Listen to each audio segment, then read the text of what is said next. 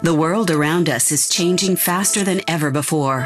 From automation, artificial intelligence, big data, geolocation, to every aspect of how we work and live. This includes data. Welcome to Data Gurus Podcast. Our mission is to bring you a real-life perspective on what's happening in the industry and how successful companies and individuals in this niche navigate through the sea of change. Encouraging you to be bold, be brave, and be fearless.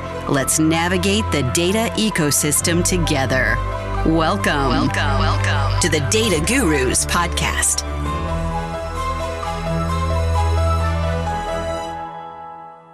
Welcome back to another episode of Data Gurus. This is Seema Vassar, your host.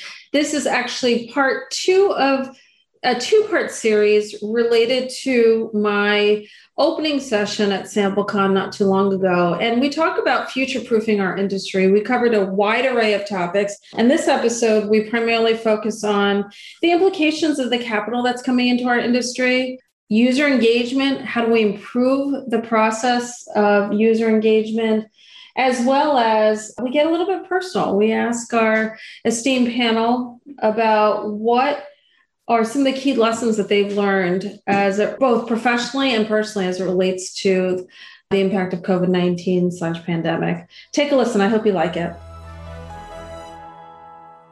Let's talk about our industry. One of the big things that's happened over the last several years, and was probably more pronounced over the last 20 months, is the amount of capital that's coming into the market, the amount of mergers and acquisitions that are happening, and I would argue the expansion of our ecosystem, right? We have new digital players that are enabling more insights, new buying audiences within corporations, maybe not just in consumer insights, but marketing and brand product. What are the opportunities for people in the space today that, might not have raised capital, that might not be thinking about an acquisition or being bought? What are the opportunities? What do you guys think? Okay. So for us, and Patrick, we were talking a little bit about this yesterday. I don't think we've talked enough about the impact of post-cookie world on the sample industry. We're sitting on some incredible data that I think has been overseen by digital marketers for a long time, even though we know they've been using it in some capacity.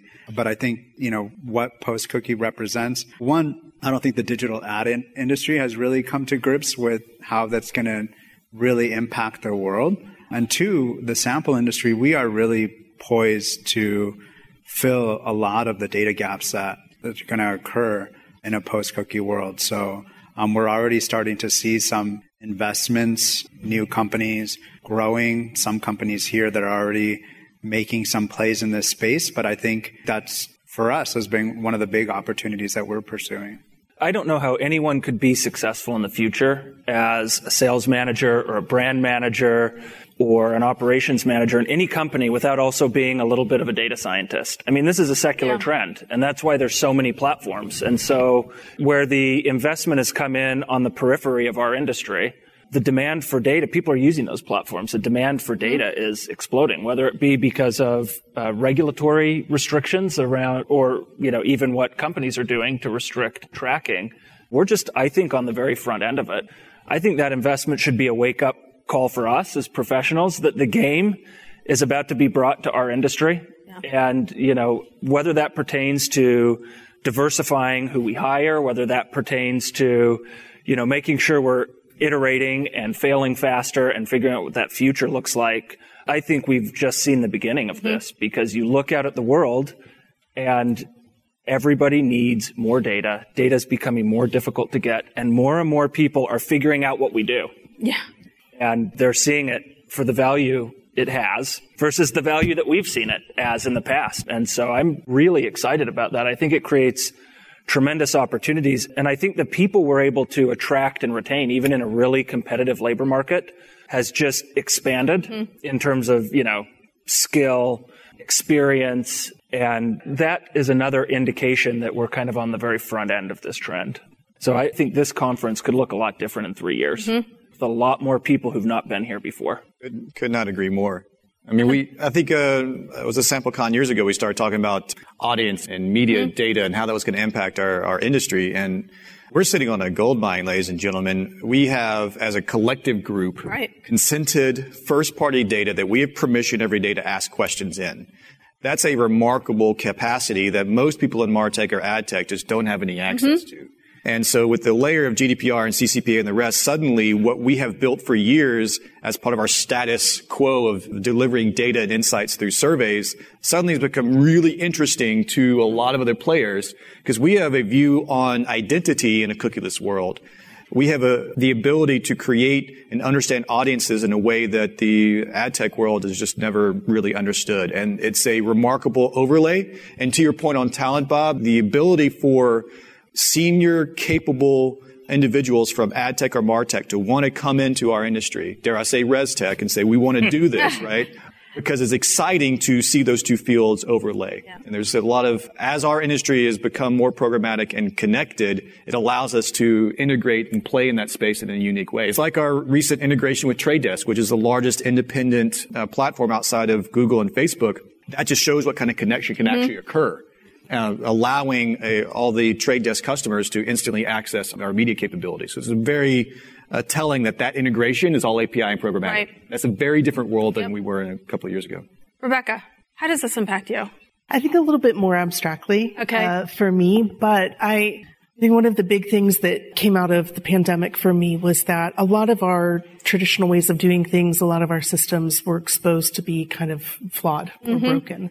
And I am really excited about the opportunity. And we've heard you guys talk about this a little bit. If we have a chance to do something different and to build in a different way and to think about things differently. And so let's, use this opportunity to shake off some of the stuff that didn't work. So the idea of new money, new investors, new ideas coming into the space, I think is nothing but excellent for the industry.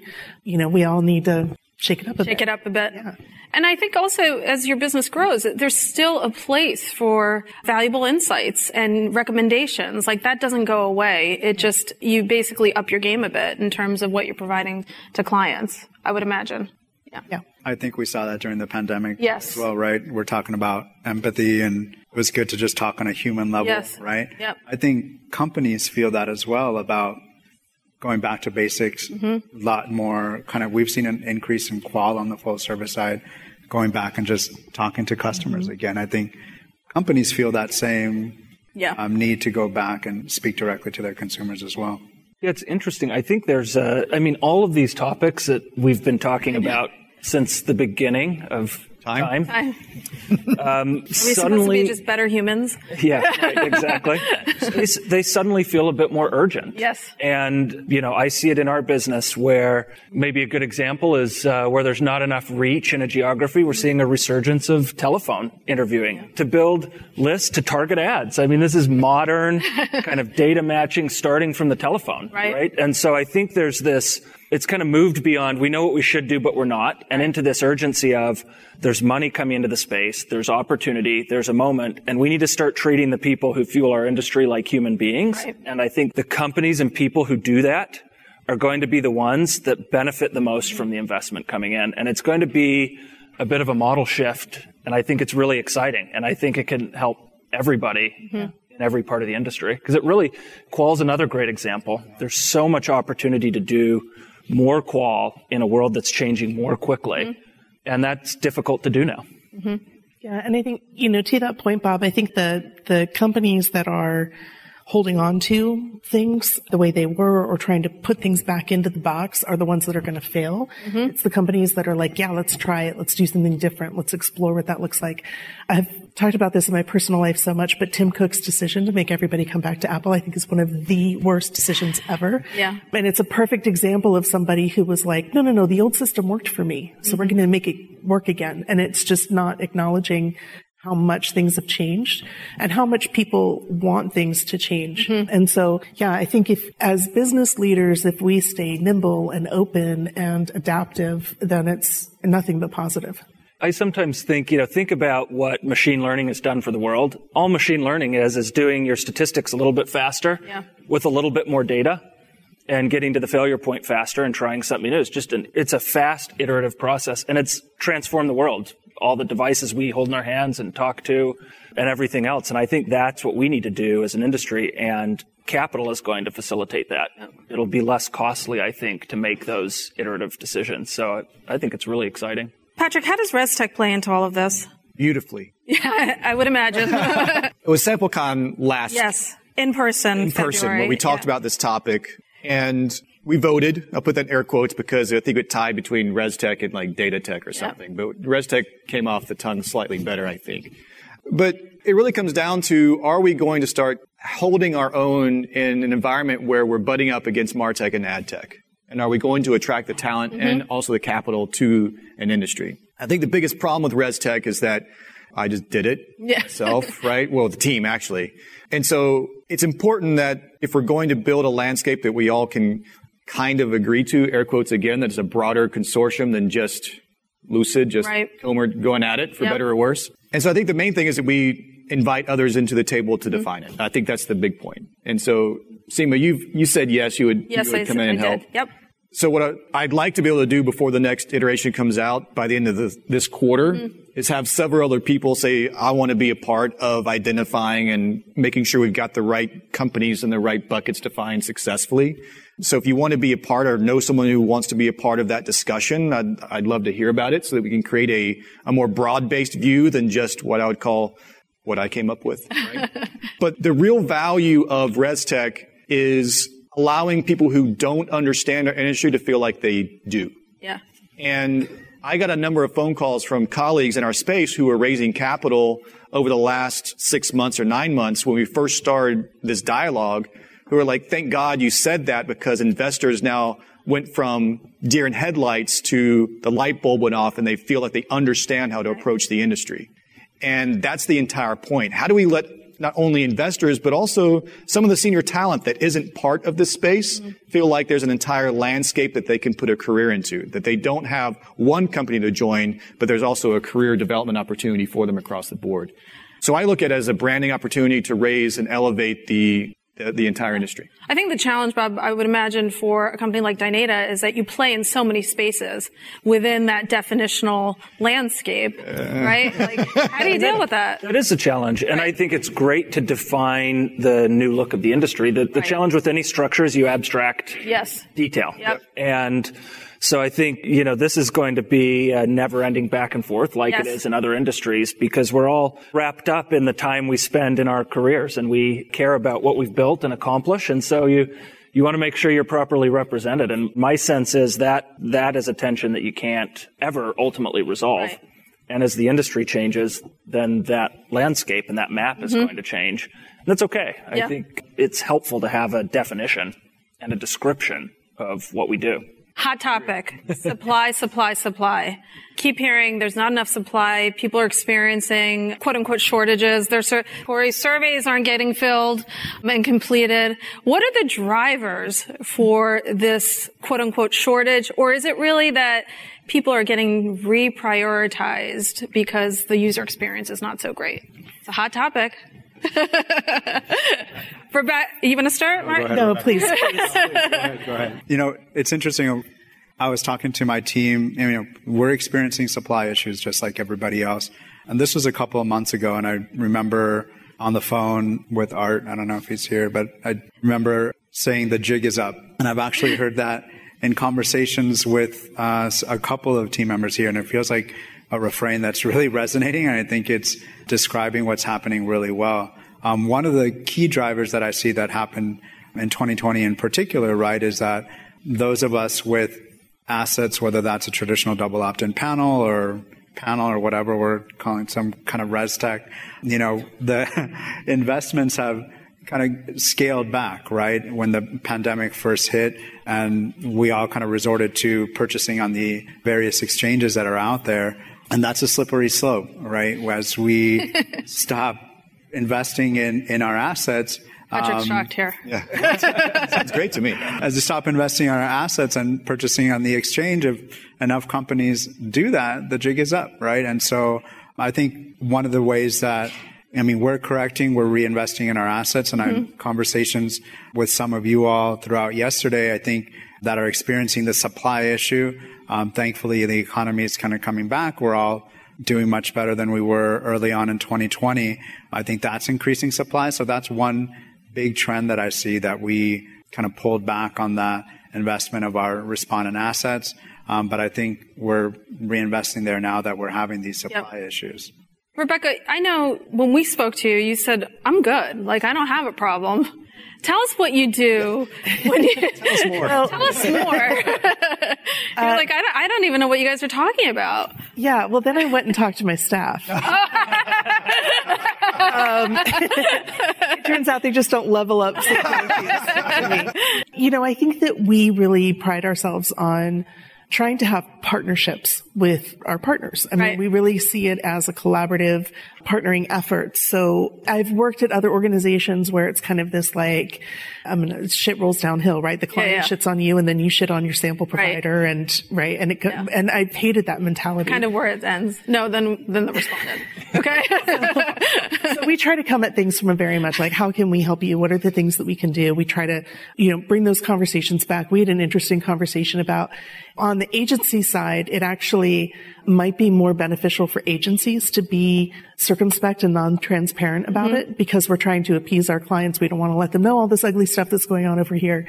But if you're going direct to the end client, then you can be a little bit more conversational. So that candor is one of our values, and that's always something that we've talked about. So when I checked in with my staff, they were like, yes, we're candid with our clients. We're talking about what the issues are. So I'll give an example of what we do. There were 2 studies that we did back to back, both B2B studies. And we were talking to, in both cases, people that work with the financial technology within their organizations. And the first study, we were sending back about half of the sample. Just terrible. Just wasn't working. They weren't, there were sort of the checks that our providers were doing, but then there were also checks that we were doing that it was awful. So field time extended quite a bit and the client got quite frustrated. And then we headed into the second project and we actually put in the screener quizzes. So we put in these questions of like, which of the following are you responsible for? And then just threw in a bunch of jargon that made no sense. I'm responsible for maximizing the elevation of the critical inputs, or I don't know, just something that like, obviously no. And people that said yes to those kinds of things were screened out. So we actually had, and I will say too that we screened out in that second scenario, 240 people that failed those quizzes, and our sample size was 300. Oh, wow. And if we had let them in, it would have been meaningless to the client. So we're trying to do things like that on our end. Like, how can we sort of help create checks and systems for, to help our providers? And then we share all of that information with them, of course, and talk about so they can go back and kind of, clean up and think about things. And so it is a bigger problem than I knew about. But I think that what I am really proud of my team for is that we're taking it very much as like this is our problem, not a your problem. And so we're trying to find ways to work through it. This is a difficult challenge because it is a supply challenge and it is a demand challenge and it's a quality management challenge. And every time in this industry where we have a global recession, there's a quality challenge because there's smart people all over the world who don't have opportunity to make a living, right? These are things that happen over and over and over again in our industry. And, we're in a cycle where we treat our respondents often like they're in one of those wilderness camps for wayward youth. We don't afford them trust, and they don't always earn our trust. Right. And that is mutually and negatively reinforcing. And that starts with recruitment. It doesn't matter if you're running a panel or not. It goes all the way through to the survey. And I think what is required is a lot more transparency and a lot more. We are an industry of people who probably ended up here because we're more quantitatively minded. I think we tend, this is a broad overgeneralization, but I think human nature, we tend to focus on what we can see and optimize it. But we create so much bias in the work we do with the things we can't see, the things that are upstream. And I think all of us, and I like to hear your openness, have to get much more comfortable with the unknown and try these things. And you can see it in very tactical things, but, over 80% of people drop out of a join form if you ask for their birthday. And then how many of the buyers of data want to validate against birthday for quality? Yeah. And why would somebody give us their birthday in their first or second interaction with us? It's insane. For those of you who work in a larger company in the space, you probably get messages from your IT security constantly about phishing. Don't give anyone your birthday. Nobody gives their birthday. And yet we have this expectation. And so I think we just have to kind of step back and say, there is a problem because demand is growing and because the consumers that don't mind the process as it's constructed today, they're hard to find. And we need to really expand the aperture, but it should be easy to do if we work together. Don't you think, though, there's also more inventory that is better for the respondent that we can point to? Absolutely. I don't think there's a supply challenge everywhere. Right. It's a supply challenge if you design the survey. Correct. Yesterday. Right. Our customers that are like technology first, short, fast surveys, scaling fast, they don't call us and complain about supply. Right. That's not their issue typically. It's more quality as their concern, not supply. Our customers that have tracking longitudinal from whenever ago are pulling their hair out. Why can't I get supplies? Well, your product sucks, comparatively, right? And so this is the moment I've been waiting for. This is awesome because we've been complaining about respondent experience forever. When is the survey going to get good? Right. Well, now if you actually want to make any revenue as a research agency, you actually have to have a good product. Otherwise, you're not going to get any sample.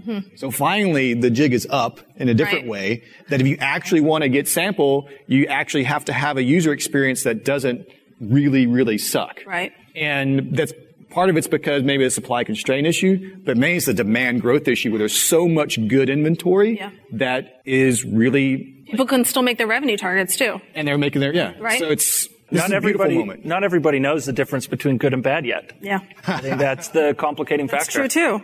I'd like to ask each of you, what have you learned from COVID-19, either professionally or personally, that will create long-lasting change for you as a person? That was in the summary document. Very profound question now that you ask it out loud. I'll start. I think for me, it was putting why at the center of everything that we do. Why are we doing it this way? Why are we setting up our company this way? Why are we interacting? Just like question everything, because I feel like a lot of us were caught off guard. We had built these systems to sort of handle, what reality was, and then everything changed and realized how insane those systems were. Like, for example, I would leave the house at 6 a.m. I'd get home at 6 o'clock at night. I'd have dinner with my kids for, an hour.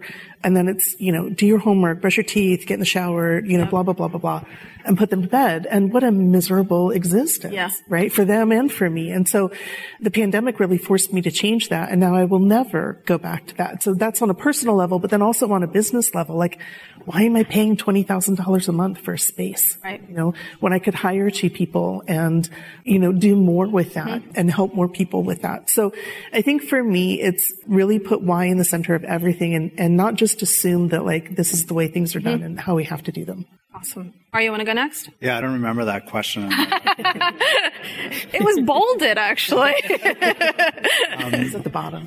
Yeah, I think for me, Bob, you mentioned that industry attracts more quantitative-minded people. I think that's true. And I think as a leader, it totally changed how I talk to my staff. For those that know and interact with me, I'm like not a big fan of small talk. But the pandemic, totally changed that. And really, I don't consider it small talk anymore. I mean, first and foremost, it just put into perspective, how is my staff doing? Like, how are their families doing? And, getting to know people here even, right, on a personal level. Like, I had no idea about mountain bike. So, we're going to hopefully mountain bike one of these days. But it's, just changed my perspective on how I interact and kind of what's important from a personal perspective. Bob? Yeah, I mean, I almost look at it like a year and a half of meditation, forced meditation, because, the kind of space that you lived in just collapsed so much. And that's a gift I, think we ought to feel lucky for, whether it's how we operate the business, opportunities to reach out to colleagues and be empathetic. And, probably never been a time in my life to learn more, given the social events that happened over the last 18 months. And so I feel very refreshed about that and maybe haven't drawn a lot of conclusions, but feel very happy to have feel like I can take a more thoughtful approach. And I think there's been a lot more integration of personal values and professional lives. And I think that will help us all live richer lives and I think be more successful. Yeah, I agree with that too. Patrick. That's a really hard question. I mostly think about stories with the executive leadership of Lucid, where for the longest time as founder and CEO, I used to think that I was supposed to, be the strong, I was supposed to hold it all together. Right. Yeah. And during COVID, I can't hold it all together. Right. I'm completely messed up, right? So I guess what I really learned was to trust and rely on other people more that I was working with and be able to completely fall apart and not be able to not be able to do the thing today because I'm just, right? So I guess I've learned to be more, I'll use the word vulnerable, but be more human in a lot of different contexts that I wasn't comfortable with before. Because I just can't, it's like coming back to conference, I'm full of like social anxiety and how do I small talk and what do I do and how do I shake, like all the things that I haven't done for 18 months are like running through my head. I've just let it be this meditation you're talking about, Bob. Just let it be what it is and be okay with being a crazy human being at this moment and it's going to be all right. That's okay. And you trust your colleagues. Trust my colleagues, right? Yep. Okay. Thank you for answering that question. I know it was a hard one. Thanks for tuning into this two-part series. I hope you enjoyed the episode. If you have any questions, comments, thoughts, look, our industry is evolving. We continue to learn more and more about different facets and methodologies of how we can continue to improve. Feel free to email me at Sima, S-I-M-A, at infinity-2.com. Look forward to checking back in with you next week.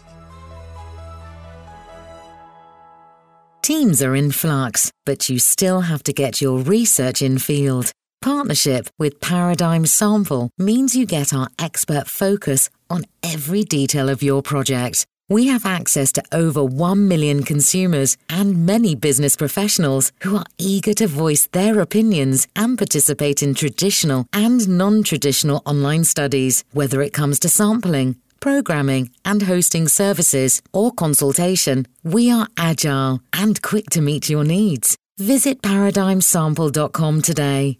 Thank you for tuning in to Data Gurus Podcast. This episode has ended, but your exploration doesn't have to. Head over to www.dataguruspodcast.com and access all the resources and links mentioned in today's show. You'll also find bonus content available to our podcast listeners exclusively. That's www.dataguruspodcast.com. Until next time, be bold, be brave, and be fearless.